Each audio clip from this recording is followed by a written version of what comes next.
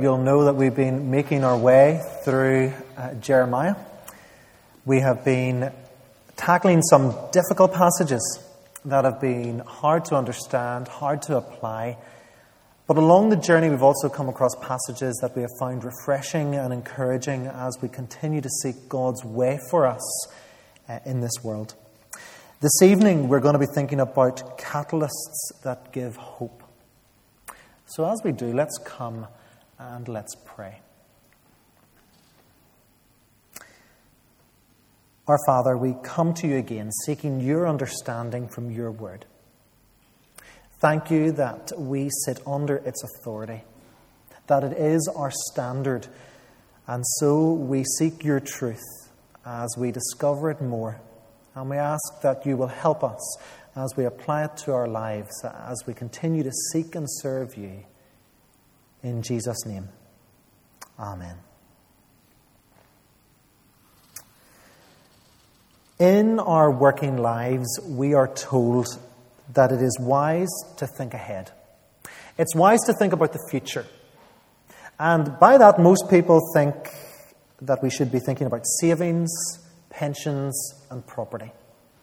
Think of what the road's going to look like long time in the future and get ready for it. So we start to get ready for it by paying into pension plans or savings or getting on the property ladder in the hope that property will increase in value. We're encouraged to think what life is going to be like for us at the age of 65. What lifestyle are we going to have? And then we plan how our pension will help us meet that lifestyle in the years following our 65th birthday.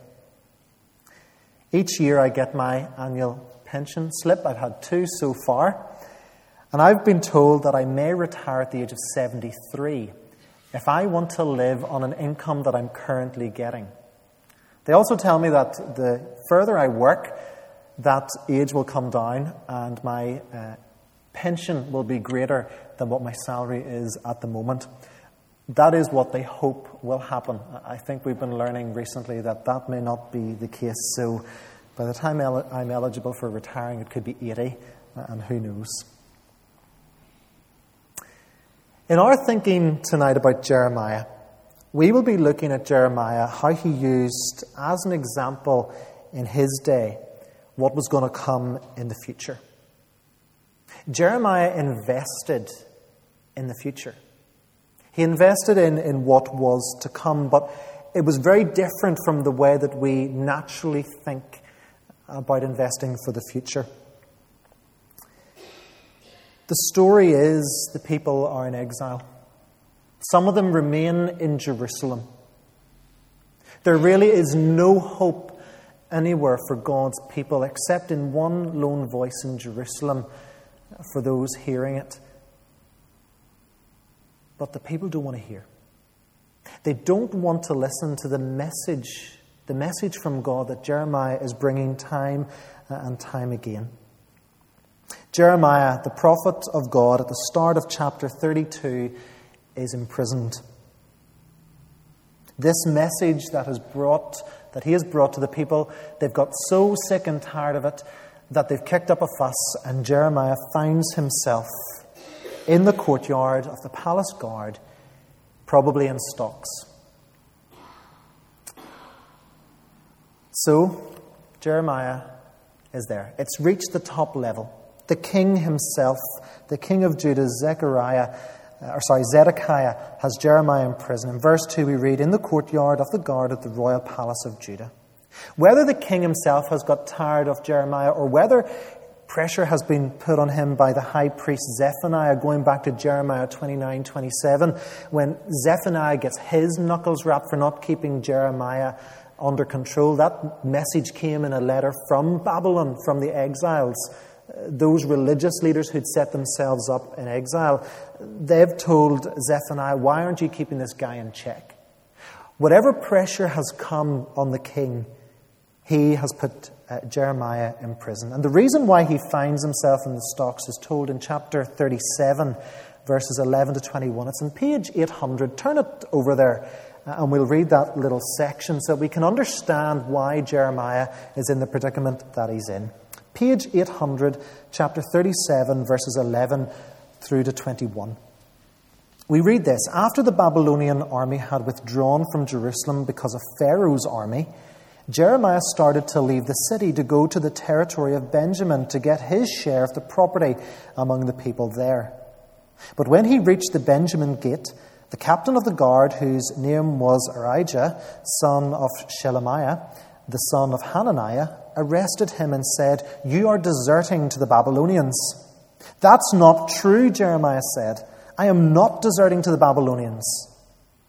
But Arijah would not listen to him. Instead, he arrested Jeremiah and brought him to the officials. They were angry with Jeremiah and had him beaten and imprisoned in the house of Jonathan, the secretary, which they had made into a prison. Jeremiah was put into a vaulted cell in a dungeon where he remained a long time. Then King Zedekiah sent for him and had him brought to the palace, where he asked him privately, "Is there any word from the Lord?" "Yes," Jeremiah replied, "you will be handed over to the king of Babylon." Then Jeremiah said to King Zedekiah, "What crime have I committed against you or your officials or this people that you have put me in prison? Where are your prophets who prophesied to you, 'The king of Babylon will not attack you or this land'? But now, my lord the king, please listen. Let me bring petition before you. Do not send me back to the house of Jonathan the secretary, or I will die there." King Zedekiah then gave orders for Jeremiah to be placed in the courtyard of the guard and given bread from the street of the bakers each day until all the bread in the city was gone. So Jeremiah remained in the courtyard of the guard. So back in chapter 32, Jeremiah is in the stocks in this courtyard because he's been challenged as being a traitor. He's thrown his lot in and he's heading off with the Babylonians. That, of course, is not the case. And so Jeremiah is there, rather waiting on the Babylonians to come through the gates of Jerusalem to eventually take the city, just as he prophesied would happen. So Jeremiah sits and receives what morsels of food he's given. And while he's sitting there, his cousin comes into him. Back over in chapter 32 on page 794, you'll be able to trace this. His cousin comes to him with a business proposition. When we think of the context in which the land is finding itself, this is more a business deal to suit the cousin than it is to the benefit of Jeremiah. The country was about to fall. There was no doubt about this. The Babylonian army had surrounded the city. Now, if you had a little piece of land in this once great kingdom that was all of a sudden going to be overrun by the enemy, what would you do? You'd probably want to make the best deal you could and get shot of the land, get the money, and go. If that was going through Hananiah's mind, well, he's come to the right place, because Jeremiah hears the offer of a field at Anathoth, the hometown of Jeremiah. And Jeremiah says, "Yes, I'll buy that field." The city and the land are about to be taken, and Jeremiah decides it's time to think about getting onto the property ladder. It seems so out of place in this whole story. But for Jeremiah, he's not making a decision for himself. He's making a decision that we read in verses 6 and 8. The word of the Lord came to Jeremiah, and then in verse 8, "Buy the field at Anathoth." Jeremiah knew that this is what God had wanted him to do, so he went and did it. There was nothing complicated in it. God had said what to do, and even though it seemed the most irrational thing, Jeremiah did it. He bought the field at Anathoth. And in verse 15 we read God's plans for the land. "For this is what the Lord Almighty, the God of Israel, says, houses, fields and vineyards will again be bought in this land." From God's view of history, this land was going to be used again.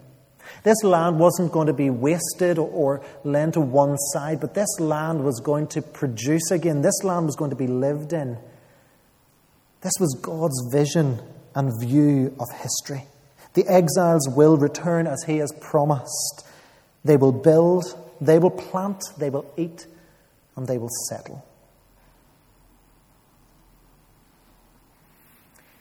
For the people left in Jerusalem, where a little bit later we'll read about their fear of the sword, illness, sickness, plague.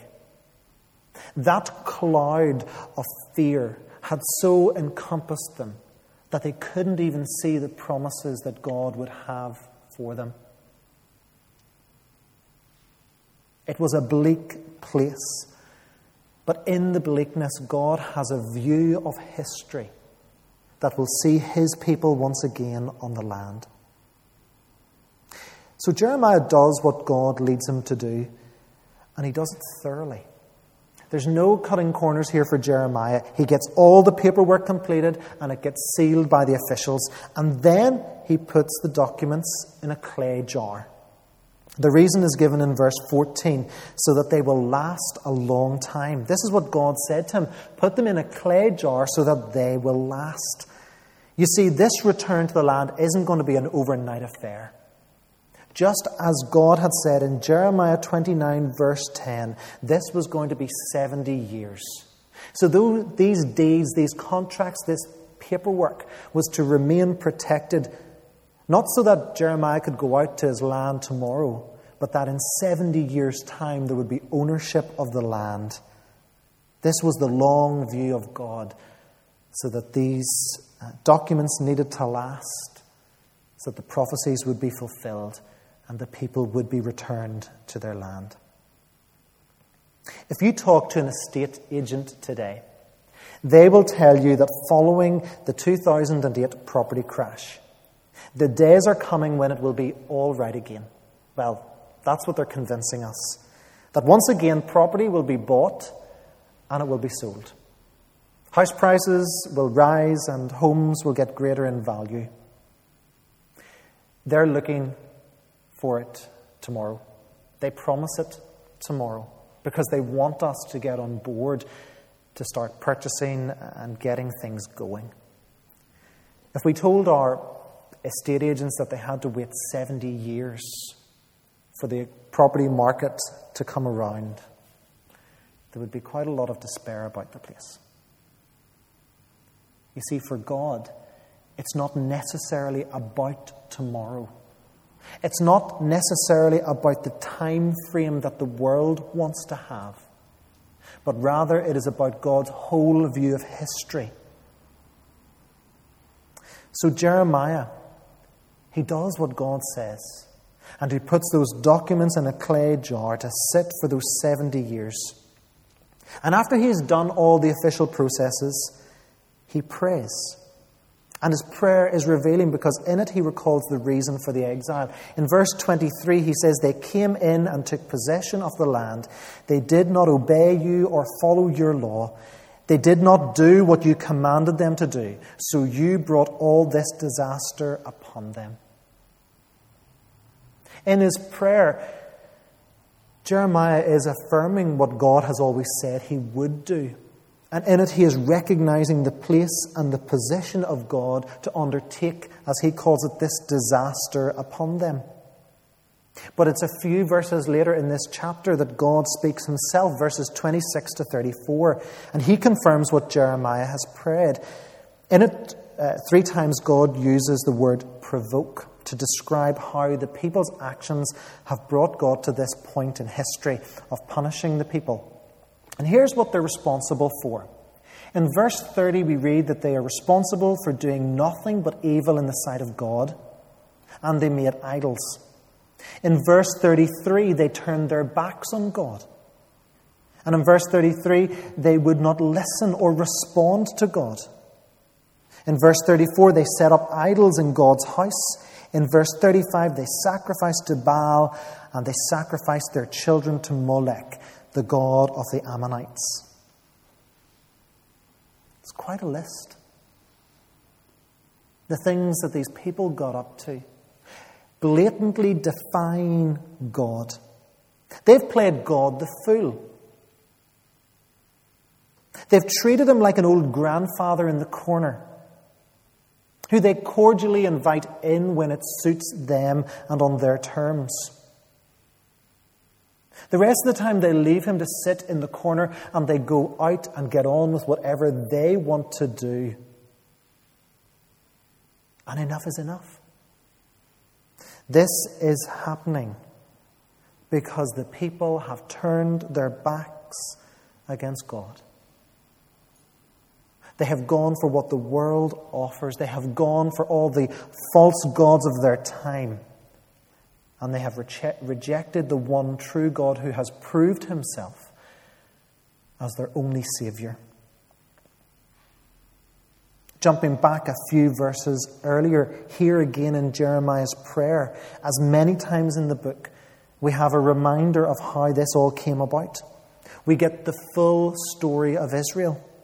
The prayer recounts Israel being called to be God's people and then brought out of Egypt.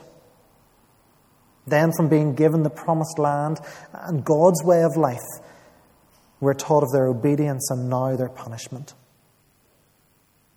But Jeremiah also prays not in the historical context of what has happened, but he prays for the present, because he says at the end of the prayer, we read there about the siege ramps that are on the city, waiting for the Babylonians to come in. There's famine. There's plague. And of course, they're waiting on the sword to come as the ultimate judgment on Jerusalem. In Jeremiah's prayer, we get the whole history of what God has for his people. Calling them to be his people, giving them a promised land flowing with milk and honey. Their fall away from God, away from him and his way of life, to the present, where the siege of the city is happening. People are dying, and many more will follow because of the judgment that is to come. And in the middle of all of this, what does God tell Jeremiah to do? He says, go and buy a field. Jeremiah weighs out his silver. In modern money, because I like doing those wee calculations, it's about £125. But he weighs it out and he gives it all over. Even though as he's handing over the money and signing the paperwork, he has no idea the fullness of God's vision and plan for the future. But what does he do? Like any faithful servant, he goes with it. He recognizes the God of history, the salvation God will fulfill his promises. Jeremiah doesn't know the detail, but he goes with it. And so we go to the second part of what God says at the end of this chapter. We left off at verse 35 with all that the people have done against God. And now God turns from the past to the future. God recognizes what's going to happen to Jerusalem. He says, you have said what is going to happen. Well, let's go beyond it and let's look at what's next. Verses 37 to 44, in these God paints a new Israel that is ahead. He outlines that he will call his people back again. Those he scattered, he will bring back in. And he will bring them in verse 38, God again will call them his people. And he will be their God. He will bring them into relationship with him again, first and foremost. Because in that perspective, the land doesn't matter. Because God is a relational God. So firstly, he will be their God. And they will be his people. And then verse 41, that he will rejoice in doing them good and will assuredly plant them in this land with all his heart and soul. Now there's a picture to give hope. It will take 70 years for the people to learn their lessons and to see God in a new way. And when they do, all God's promises will be waiting for them. The problem is that at the time of Jeremiah, when he's preaching this and telling this to the people, no one wants to hear because they have been blinded by that cloud of fear. So Jeremiah continues to find himself in the stocks. But God's vision continues, and Jeremiah fully and finally understands why he has bought a little field in Anathoth. In verse 42, this is what the Lord says: "As I have brought all this great calamity on this people, so I will give them all the prosperity I have promised them. Once more fields will be bought in this land of which you say, it is a desolate waste without men or animals, for it has been handed over to the Babylonians. Fields will be bought for silver, and deeds will be signed, sealed, and witnessed in the territory of Benjamin, in the villages around Jerusalem, in the towns of Judah, and in the towns of the hill country, of the western foothills, and of the Negev, because I will restore their fortunes, declares the Lord." Jeremiah has a feel because the market is going to pick up again. But it's a market for 70 years' time. He's the first one to invest in it. But this purchase is not about investing now for a higher sale later. This is more profound in what Jeremiah is doing. Jeremiah is going to have to wait those 70 years. But the day is coming in 70 years' time when life will return to normality for God's people in the promised land. The normality of life, the planting, the selling, the eating, the building, the celebrating, the trading, all will happen again in the land promised to God's people. The people will have changed. The land that they view may have changed. And the people will have to learn to adjust to new agricultural ways that are unfamiliar to them in Babylon, that are needed in Palestine. But the God who promised this good will remain faithful. When you think about it, it is quite funny how the purchase of one field can be a catalyst for great hope. Did you hear what God said? God said that fields will be bought for silver, and deeds will be signed, sealed, and witnessed. Just what Jeremiah had done. God says, Jeremiah, what you have done in this time is a picture of what's going to happen in this land, the land that I promised my people. And it's going to be good. It's a future that has a hope. That no matter how long the intervening years of hardship, the future of hope will become a reality. In verse 27, God asks the question, is anything too hard for me? It's rhetorical, but how God moves through the passage, we begin to see that the answer in this passage is no, nothing is too hard or difficult for God. The vision that he has painted will come to pass, no matter how bleak the next day may seem. And so this brings us to the here and now. God's promises were fulfilled for his people in bringing them out of exile and establishing them in the land. They once again worshipped him. They were called his children, and they called him their God. The ultimate fulfillment in a promised land would come in Jesus Christ.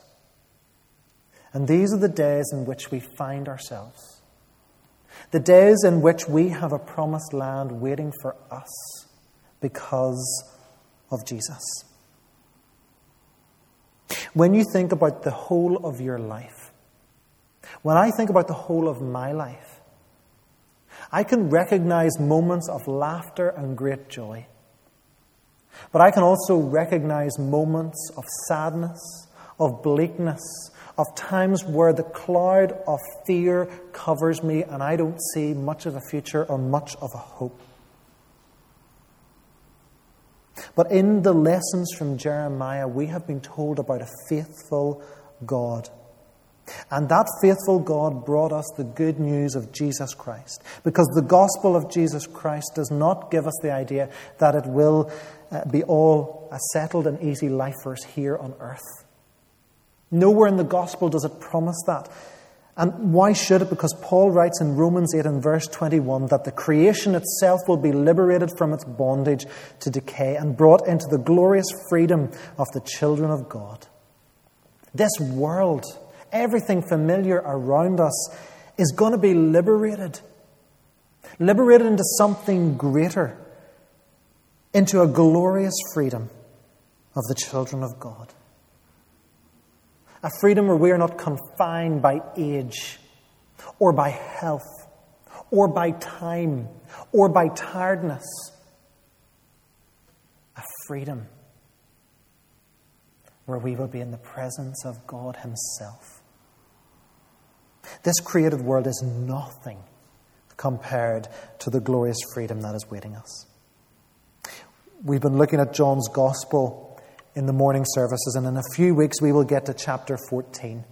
And in chapter 14, it's where Jesus says that He has gone to prepare a place for us.